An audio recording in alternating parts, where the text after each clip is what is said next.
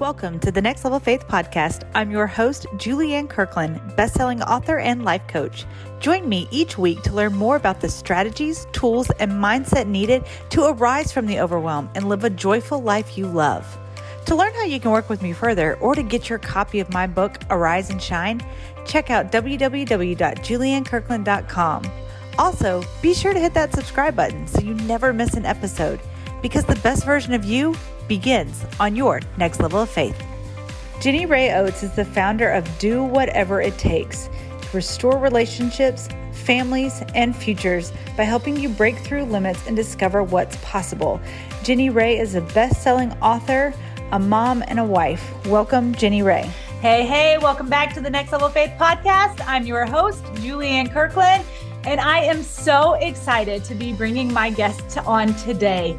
She is the last one in the Overcomer series, and I'm getting chills right now because her story of overcoming the odds is just, there they go again. My chills are having chills. Yes. My goosebumps are having babies. Her story is just, it's so amazing, and it's so beautiful, and it's so redemptive, and it screams Jesus and how good of a father he is. And so please welcome today, Miss Jenni Rae Oates. Thank you. I'm so excited to be here. Thank you. Good. I'm excited to have you. So Jenni Rae, let's get into it. Like we're ready. We're hanging on every word. Talk a little bit about why you would be known for overcoming the odds. Good question. I think if you have been a part of my journey for the last 20 years, you would probably know me as overcoming just multiple losses. Specifically, I lost my number 3 child. He passed away in his crib unexpectedly. I had a 2-year-old and a 1.5-year-old. Or a 1-year-old, I guess that math doesn't make sense. 2-year-old, 1-year-old, and then my number 3 was born. And a month after he was born, I found him face down in a baby bed that was actually recalled 6 months later. It was taken off the market. So diagnosis at death was SIDS. Actually knew that he didn't pass away of SIDS. I found him face down. My husband did CPR on him. But it wasn't until probably 10 years after that I ever really even shared how I really found him. I think I just had so much shame around it was something that I did. So I just went with the SIDS thing for a really long while. And that would be probably one of the biggest ways. More recently, a lot of things culminated into marriage breaking down, divorce papers signed, divorce negotiated, into it being restored. And so just so many marker moment dots in the middle of those two things, 16 years in between that and total breakdown into restoration of a marriage. So many moments of overcoming a lot of odds. Yeah, man, talk a little bit about, because you've shared with me personally, what happened between you and your husband and how he, kind of began to wall off his heart and like what that ended up turning into as y'all grew through losing a child.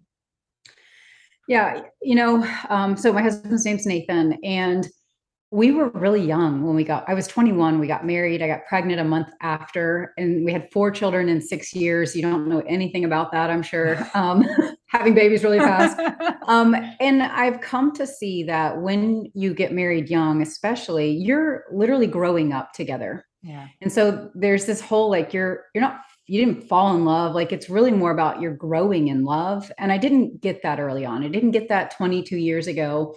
And this tragedy for us happened so fast into our marriage that there really wasn't this foundation of even personal growth and health. I was this 21-year-old kid who brought in all my own baggage, and he was too. We brought in all our stuff. And at that moment of our story, in that chapter, he was a pastor at a really large church, a youth pastor. Our youth group was the size of most churches themselves. I mean, we had 350 middle school students. And so he was just in a mode of needing to perform and to show up and to deliver this product every week in the midst of a tragedy that we weren't prepared for, had no tools, no goods within us to really navigate that tragedy, and had 2 little kids that were still needing mom and dad to show up. And so there was a lot of unspoken things happening for both of us. He was the one doing CPR and felt like there was something, he couldn't even protect his own child. There was just a lot of things that were attacking his manhood. Yeah. And then for myself too. And so, there was 98% of people who go through the loss of a child don't make it. Their marriage doesn't make it. And I think it's not just the moment of loss, it's the every moment after. It's every day after, when you look in their face, and you see the memory of your child in their face. It's all the micro losses that happen. And I think somewhere along the way, you either decide to open your heart up to the risk of pain, because to love is to risk pain. Yeah. Or you begin to shut that part of your heart down because you're so afraid of pain. And we both went two different directions in that. I went on a journey for 16 years of learning how to love again, learning how to risk and open my heart to the pain of love, how painful it could be to be rejected, how painful it can be to love and to lose. And he went kind of the other direction of, this is too painful, not knowing it. It was totally subconscious. Yeah. Just going through the motions of being a dad and doing this and doing that. And we added a fourth child to the mix. And so, he just didn't realize until the cumulative effect of those 16 years started to give feedback and show him, oh, there's some issues, there's some problems. Where has this come from? Where's the root of this? Yeah, I don't know if that makes sense, but just you can't compartmentalize what you shut down. Yeah. If you shut your heart down to pain, you shut your heart down to love. And that's what really began to happen. And I'm so glad you bring that up, because, I did a podcast episode a couple weeks ago with my friend Shannon about overcoming grief, because we both lost our fathers really early. And there is that part where there's that anger that kind of builds up, and it can either show outwardly or it can totally mess up your whole inner world. So I very much resonate with what you're saying. And how did that affect your marriage? Because like you were saying, 98% of people end up getting divorced because of just all the trauma and the change and the redirection, all the life that happens after a loss. And here y'all are. You were saying divorce papers signed. So what was that? What brought you to that point? And then what was the shift that happened? So what brought me to that point, I never dreamed I'd be that girl. I never dreamed I'd be holding divorce papers or making such a decision, because when everything happened with our son, Hosea, we knew that statistic. And so we both went headlong into, let's do counseling, let's do intensives, let's do therapy, let's do all this stuff, because we won't be that statistic. So much so he even changed his career. He was working 70 hours a week at that point. Every choice we made in our family was to orient ourselves towards being together and becoming like a tight-knit group that, okay, we're not going to fall apart, we worked a home business together, and we got really, really good at that and became very successful in these business adventures. And so by all appearance, it looked like we're making all these choices to save our family, to change that narrative, to overcome that statistic. But the heart piece wasn't there. We didn't know what was happening under the surface of, okay, he's growing more and more distant, and I'm like becoming more like, no, come back out and play. Let me find you, so there was just this dynamic it was creating in us where I was kind of the one being the aggressor moving towards, and he's kind of becoming more withdrawn. And so you fast forward, like it was playing out in every area. I really believe, and one thing I teach my clients is how you are in anything is how you are in everything. We like to say, no, that's just me over here. Well, it's not. And how I was being there, it was coming out in even business, where I was taking the reins and I was running with it. And so we started to create things that we loved and do things that we loved that I ended up hating. I ended up hating and resenting, because now I'm carrying 80% of the load. Now I'm the one who's running our businesses, and where is he, and is he contributing it? And it just created, there was just, the more he shut down to his heart, he Yeah. shut down to his own giftings and who he was. And I'm trying to find myself in the midst of it. It was just like almost like these identity crises for both of us. And so there was a subtle competition, which might sound weird to say you're competing in your marriage. You don't even really know that you are probably. But it's like if somebody's getting a win and you're not, and you feel like crap or like a failure, it's like, well, I feel like crap and I don't know if I want them to win, you know? So Right. there was just this constant tension between us, and it was showing up in our work, a lot of our work. But for me, it's where I went headlong into that because it gave me wins. It helped me feel good about myself. I got that hit or the high off of accomplishing something and doing something really well, because over here I felt like I'm really screwing this up. Like I can't figure this out. I can't figure out why I can't break through in conversations with him or with my kids. I feel like such an intentional mom. Like I don't want to lose my kids in the midst of this grief. And yet one of them had seen my husband do CPR. And so she was really dealing with her own stuff as a little person. She was dealing with stuff that was trauma in her own brain. And so as a mom, I'm just like, I'm trying to hold it all together. And it feels like, okay, there's all this success. And yet I feel like it's about to fall apart at any moment. Golly. I mean, everything you just said, it's like we carry so much, and that subtle competition, my husband and I did the exact same thing. Not so much in business, but just like when I started traveling and speaking more, he became like jealous, not that I was being successful, but because I was getting to go out and do things, and he was like, but I've been in this same job for 12 years. And so I definitely can relate to, and I think every relationship can on some level.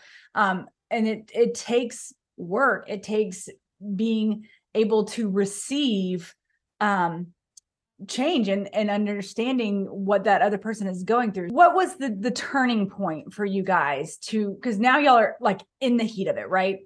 What was the turning point for you to realize this isn't okay? This isn't what we want. Like what happened there? Yeah, I think the turning point really, it came down to, for me, like I realized I am shutting down in this relationship. I was even physically, I mean, this is like, again, you don't get married and think this is where it's going to be. You get married and you're kind of in bliss, but there was all these warning signs. Like I am a former Division I athlete. I continue to work out. One of my businesses is a fitness business. And yeah, I developed asthma. I couldn't breathe. And this feeling constantly of, I feel like I'm suffocating and I don't know why. And one day I clearly heard, you're suffocating in your marriage. I have lost where Jenni Ray ended and Nathan began, and vice versa. We had almost in an attempt and an effort to overcome the odds, we'd almost become so tethered and codependent. And in some ways it was like, I want to need you and I'm scared to need you. And there was just all this unhealth that was happening. And for me, the turning point was like, I think I'm going to actually lose myself. I'm going to die is what it felt like if I don't make a shift. And I don't even know what it is. Can't even put words to what's wrong, because from the outside looking in, we were like poster children for our company. Yeah. We're speaking together, we're doing all these things. And so there was this intense fear inside of me that if I say anything is wrong, I'm going to be to blame for bringing our finances down, for making this whole thing come crashing to the ground. But I got to the place where I've got teenage daughters and a son now. What are they watching? And it's not like it's bad, and we're like in the sense of, see how we all do that. Well, if it was screaming and all this behind closed doors, then it'd be really bad. Right. But what we were experiencing was his kids, we even say he's like a ghost in our own home. Like, you guys are around and you're present all the time, but you're not present. And so proximity is not the same as presence. You can be on proximity to somebody and feel so lonely. Yeah. And I didn't have words to even call it lonely, but that's what it was. It was like I'd realized for over a decade, I'd felt so alone in every important decision, so alone in the weight of our finances, so alone in all these things where he was along with me and he was coming with me. And yet I was so lonely. And there was things that I did that contributed to that, right? I wanted to be strong and I wanted to carry things. There was all these things that I got to begin looking at in my own transformation journey.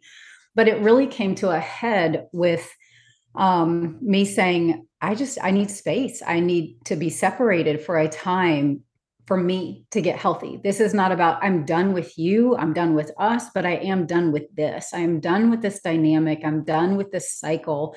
And again, I don't even know what the cycle is, but I'm done, or it's going to take me out.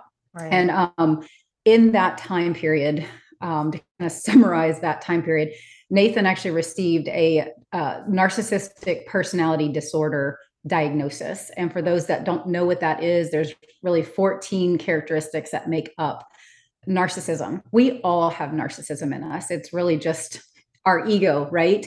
We are all, I feel especially entrepreneurs do. You know what I mean? Like we have to have a degree of that for sure. Yes. And there's healthy narcissism. We all need that healthy dose of personal self-confidence, but there's almost like a spectrum of it. And when swung to the far end of that spectrum, it becomes a black hole of consumed with self.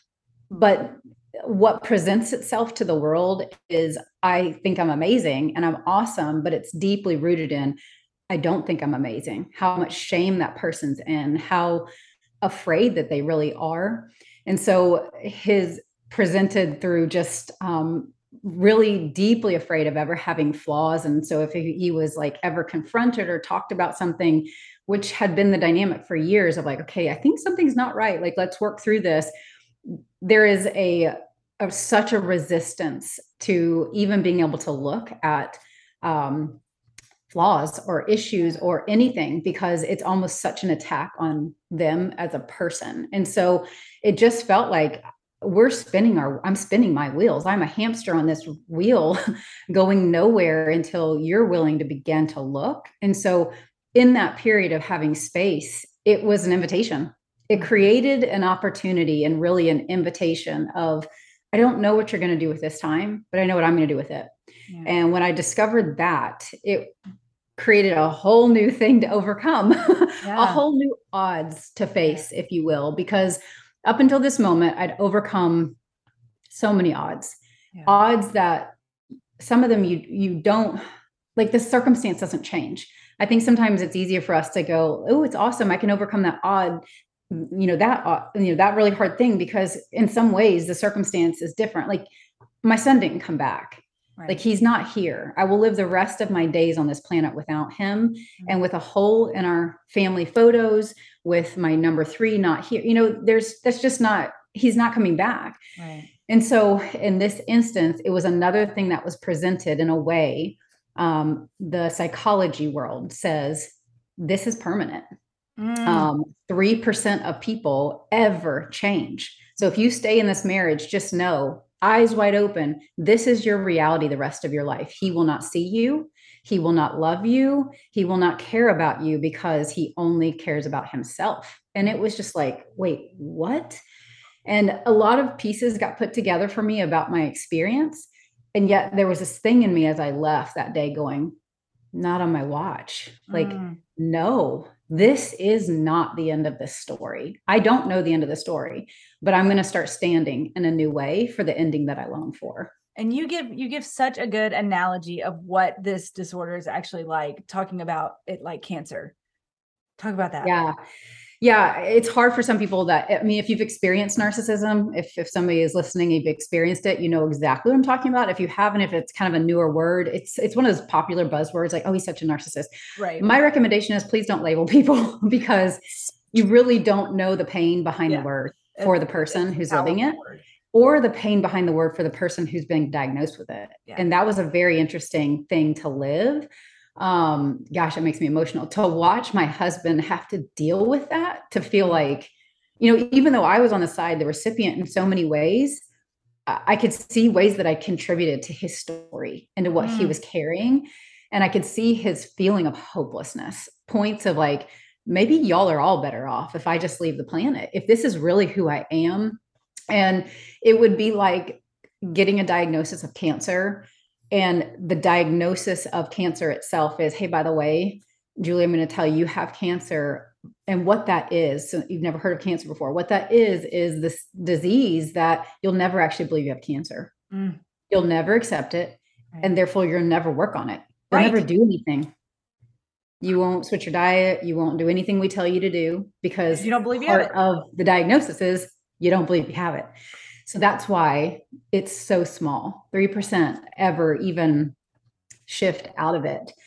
And I will tell you, my husband beat those odds, man. He has shifted out of it and is a totally transformed man. Wow. He is a transformed man. And sure, there's patterns that we even laugh about now. Things that used to cause so much pain. We're like, whoa, is he coming out to play? You know, it's just like, it's so funny. Like, we're just about it now.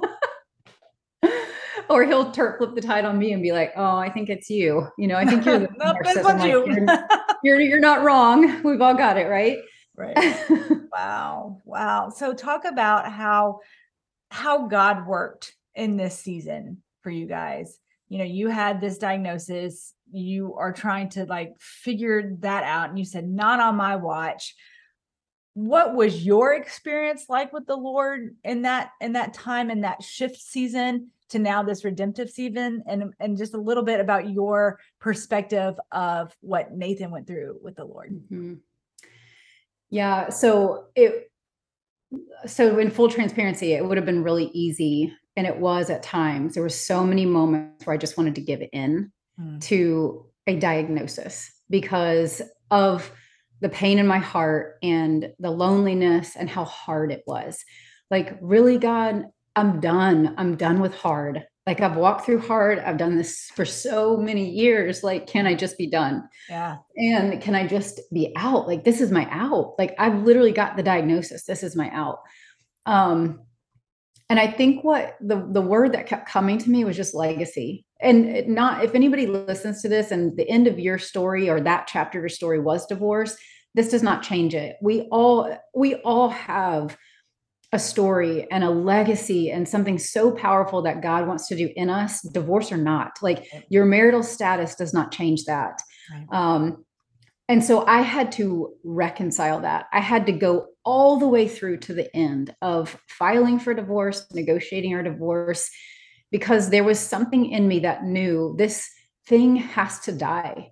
Mm-hmm. This old way of being, Nathan and Jenni Ray, our dynamic together with this thing and all this for years, this pain, it needs to die. And all the pieces, the gold, the good, the bad, the ugly will go with us. Mm-hmm. But it needs to die because I have such a firm belief that on the other side of death, there is always a resurrection. Yeah. And I didn't know what the resurrection was going to be. I didn't know if it was going to be the resurrection new with on this side of divorce with Nathan, on the back side of divorce. I still wasn't believing that. Like, God can even transform on the back side of divorce. What if divorce is what's needed, you know? So rather than just getting so hung up on this divorce thing and I'm bad if I do it, which is where I felt like my mind was really at and how I was raised. And you don't even say the D word, you know? Right. It became less about that and more about living led. Every single moment of my day, how do I be led by His Spirit and do the next right thing? And the next right thing that presents itself is, okay, draw this boundary line and say, no more, no more. And I am in this boundary line is not to keep you out. It's to say, come on this side. Mm-hmm. This is how I'm choosing to live my life. And you are welcome to live with me this way, but I will no longer live this way. Mm-hmm. And up until that moment, that was what I needed for me. Yeah. I had contributed to our dynamic by not standing for me, by losing myself. Nobody can take you. You give it away. I can say it like I lost myself. Someone took my voice. No, I gave it away. Mm-hmm. I gave it away. And I didn't choose to stand because standing was hard. Yeah. But so is giving in, right? Choose your hard. That's right. And so I began to really stand in a way. And I'll tell you, when you have teenagers in the mix of something like this, that was a whole nother level of overcoming, because they're all processing the news. Yeah. They're all processing their own stories, their own realities, things that are going, oh, that makes sense. And oh, that makes sense. And the temptation is there for everyone, for four of us to go too hard, too painful. shut my heart down, can't forgive, can't move forward, none of it, just can't. And we all went through moments of that and are still journeying it out. And so I think my posture was just to stay open. I don't know what I don't know about tomorrow. And if I can just keep doing me and working on me, there's a possibility that if I change me and my dance steps, maybe I come to the we differently. Yeah. And for years, I've been trying to work on the we. And so this season, it was like, it just clicked. You can't have a healthy we until they're two healthy me's. Yeah. I don't know what he'll do, but I know what I'm going to do because that's the only thing I can do. And then maybe, just maybe, it enters into this dynamic and creates something new. Yeah. And so that's where it really began I really began to see some shifts. There was a really powerful visual that I had of the man that was chained and out of his mind. They had to literally put him in chains outside of a city because he was demon possessed and out of his mind and would claw at himself and all these things. Not that Nathan was there by any means. I know, not that he was there, but I'm so grateful for this picture that the Lord gave me, because he encounters Jesus. Jesus encounters this man. And in the very next part of it, you see, it says he is clothed and in his right mind. And I was like, proof this can happen, that somebody that is out of their mind, which is what I believe narcissism is. You are not in your right mind anymore. You are living your life from a shame story that is so deeply embedded in you that shame is coloring everything, not a mind of Christ. It is shame. And shame is the enemy's number one game against us, is to twist and distort everything to shame. So it becomes so self-focused, right? You have nothing left for anybody else because all you're focused on is your shame and protecting yourself from anybody ever getting near it. Right. And so I was like, oh, here's proof. I'm holding on to this truth that you can meet Jesus and be clothed and in your right mind. Yeah. And if he can do it for me, which he'd already done that. I had my out of my mind moments, and that whole story is another story, but I knew that he could do that for Nathan and for our family, for each of my kids who were battling their own moments in this too. Yeah. And talk a little bit about what Nathan experienced, because you had also referenced a story from the Bible about the man at the well and like that. Yeah. So there was a man at the well who Jesus encounters, and he thinks he wants healing, but that's what we see. Obviously he's sick, and he's been sick for 38 years. And so wouldn't he want healing? And Jesus just stops and says, do you want to be well? And that really came to me as well. And to Nathan, because the Lord had been there the whole time asking him, do you want to be well? And the reason he asked that man that was because he knew that man was losing his profession. If he got healed that day, he would lose his profession of begging. In Israel, you can be a professional beggar. That is your job. Right. And he would go home to no education, have no way to make money for his family. He was about to lose everything by gaining his healing. And so Jesus kindly, as a gentleman, said, are you sure? Do you want to be well? Yeah. And there was this moment for Nathan where it just hit him. All these years he'd been saying, I want to be well, I want to be well, but he really didn't. He felt like he was going to lose too much to be well. Mm-hmm. And it was after filing for divorce even that we had a conversation. And it was in that moment he just saw this invitation of, do you want to be well? Yes. And that specific thing for him was realizing, I have walled my heart off to pain. I've been trying for 16 years to stop my heart from feeling pain. And in reality, I've walled everybody else out and created a fortress that I've been living in and kept myself even from the love of God. And when he just admitted it, it was like the love of God met him in such a way. I will never forget it, because it was like days after filing for divorce. And in that moment, you're like, we're not supposed to be talking to each other.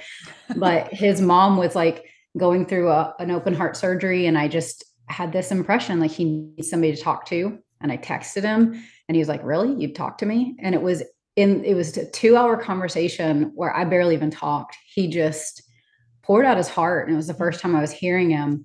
And just Jesus intersected his path in that call. And I remember sitting on the couch, like, I don't even know what just happened, but I literally, it was like light just came in and his heart was open. And it's the passage, I think it's Psalms, I feel like it's Psalms 117 where it says, you shall live, you will not die, you shall live. And it was like pain. He'd been telling himself, I'm going to die if I feel this. I'm literally going to die if I let my heart feel pain. But it was just overwhelming grief that he just needed to process, and grief even now of like lost years, like years with his kids, so not only the one, but man, just the layers of grief, but how he's given himself to that process and how I've given myself to that process and the life that it's actually brought. So it's such a lie that if I feel the pain, I'll die.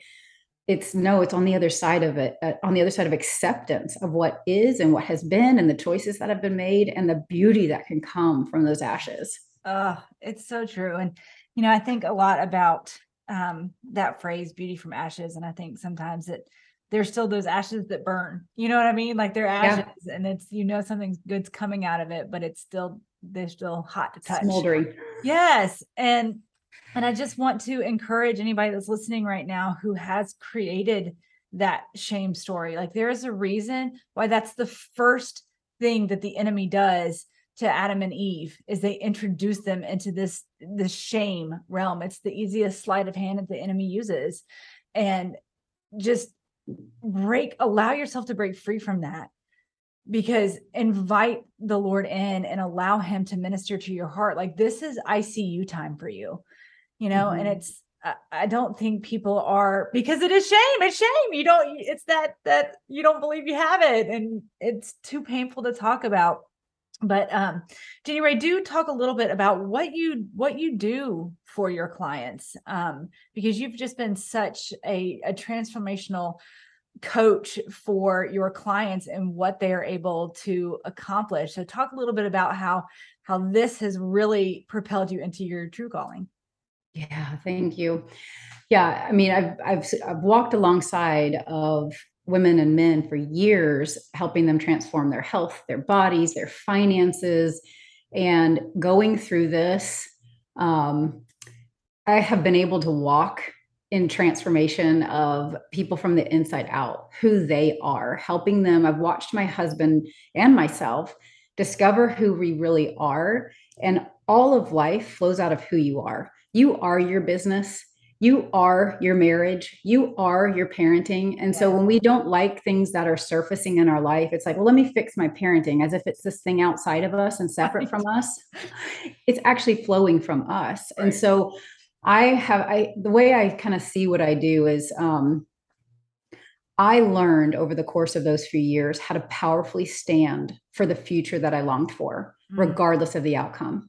Good. That the real strength and the real power was in the stand. And the real power is in letting go of control over how the story played out. Yeah. And for so long, I desperately wanted to control the outcome. And so I got my power back by learning how to stand. And so I come along clients in one-on-one or group settings or other ways where I get to stand with them. I get to stand for the future that they long for and help them see, if they're here and their present reality and the future they long for is here, I get to just walk with them through what life is presenting and what life is mirroring back to them as feedback, to really look at the results they're getting and go, let's look at why this is hindering the future you long for. Let's look at different ways to stand to create different results. And so I love it, because that is, it is my passion, and I've gotten to like live it and breathe it from every angle of my life and my story. And Nathan does the same. Like he works with men now as well and gets to stand with them for the future that they long for. And it's powerful to watch people get different results, to really shift what they're living currently to different results and learn how to do it. You actually can learn how to create the results you want. It's not like some people just have it and some don't, right. Sucks for you. Like you're the lucky one that got put on the planet and you actually can create results that you want. There really is a way to learn. And for me, it's come down to how I stand. Yeah. Oh, that's so good. All right. We're going to do a quick speed round. Are you ready? Okay. This is fun and lighthearted. I didn't prep her, guys. I didn't even prep her for it. All right. Ready? No prep. Pizza or tacos? Pizza. Pizza. Favorite bucket list destination? Ooh, Italy. Italy. What do you want to do in Italy? Or have you already been? Eat pizza, girl. Answer. I have not been. I've traveled so many places because of our one of our companies, and I've never been to Italy. I want to go so bad. Wow. I want to be on a little bike and ride down the streets and, just all the epic stuff that you see. Yes, all of it. And eat pizza. It's going to be I eat pizza. Walk everywhere. So like the pizza won't affect me. Yes, I love it. Okay, what's your favorite thing to do to decompress? Ooh, be outside in nature, go for a run, go for a hike. I love to be on trails. I'm outside. Most of my client calls, I'm walking. Yeah, I love that. I feel like I'm Superman in the way of like, I like the sun recharges me. You know what I mean? Like, I love to be outside. I love to be near water. It just, yes. My kids know, they say I'm part flower, and that photosynthesis is actually in me too, not just plants. Cause I go outside literally in the middle of the day and I'll just stand there and they're like, what's she doing? She's recharging. She's recharging. Okay. Well, now I have to ask, what's your favorite kind of flower? Oh gosh. Probably a rose. Rose. I love it. Okay. What is your either go-to scripture or just favorite scripture of the Bible? Ephesians 2, 8 through 10. 2, 8, and 9 is where my son, Hosea, Nathan, his name came from. For by grace are you saved through faith, and not of yourselves. It's a gift of God. It's not of works, lest any man should boast. That's my story. I lived a life of performing and striving to achieve love, knew the theology of grace, but never met the person of grace until I was 25, even after being a pastor's wife. And so God intersected me with that. Named my son Hosea because it means salvation, like Yeshua. Salvation, Nathan, is a gift of God. But it was years after that verse 10 came along, and we're saved by grace so that we can do good works. I felt like I had to stop doing. It's all just grace. Just grace. Just give it to me, God. I know. And it's like, no, I'm such a doer. My whole brand is like, do whatever it takes. I'm like, how do I marry the two? So that is really my life calling. It's flowing out of this place of grace and also doing the works you've been called to do and powerfully stepping into them. And that is truly becoming who God has called you to be. And I think most of the women who are drawn to this podcast do have that high achieving, that ambition about them. Drive. And so that's the thing. And Jody and I talked about it last week on the podcast of like, that's kind of where we live, is in achieve mode. And it's like, this is where I feel worthy. This is where I feel that I'm good enough, as if I can just check. Yep. And it's like, no, you really do have to be able to marry those. And that is fully stepping out into becoming the best version of yourself. Yeah. Good. Awesome. Yeah. All right. Last question. This is kind of more of a serious one. So take us back to one practical tool you have, a piece of advice, inspiration, motivation to the woman who right now is kind of in that shame story. Like, what would you tell her? Ooh,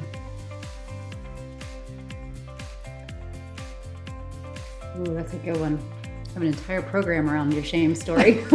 I'm like, a tool. She's like, go see www. Oh my gosh. This is my heartbeat, is helping women and men walk out of their shame stories, because I think one of the most powerful tools for me was to realize that I was to begin to interrogate the story that I was constantly telling myself in any given moment, and utilizing my emotions, which I dismissed for years and years and years as bad, wrong, broken. Something's wrong with me. I'm angry. I grew up in a home where anger wasn't really allowed, and I'm the angry kid. So I started to use my emotions as resources to just go, ding, ding, something's going on. What's going on? And then immediately, what did I just tell myself? What did I just make up? What did I hear? And so I started interrogating my story instead of interrogating the person. I'm a really good interrogator girl.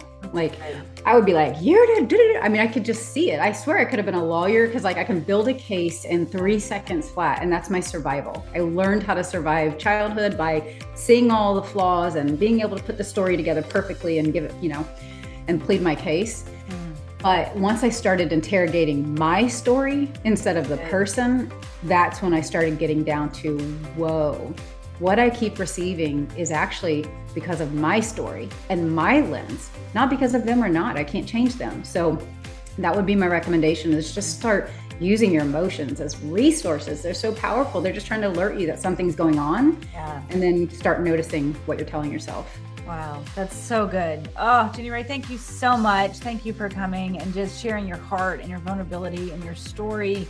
And I know that many people are going to be touched by today's episode, but I know there is that one woman listening right now who is just screaming, thank you. Thank you. Thank you for having me on. This was such an honor. Yes. Oh, all right, my friends, that's all we have for you today. Remember, the best version of you begins on your next level of faith. Bye for now.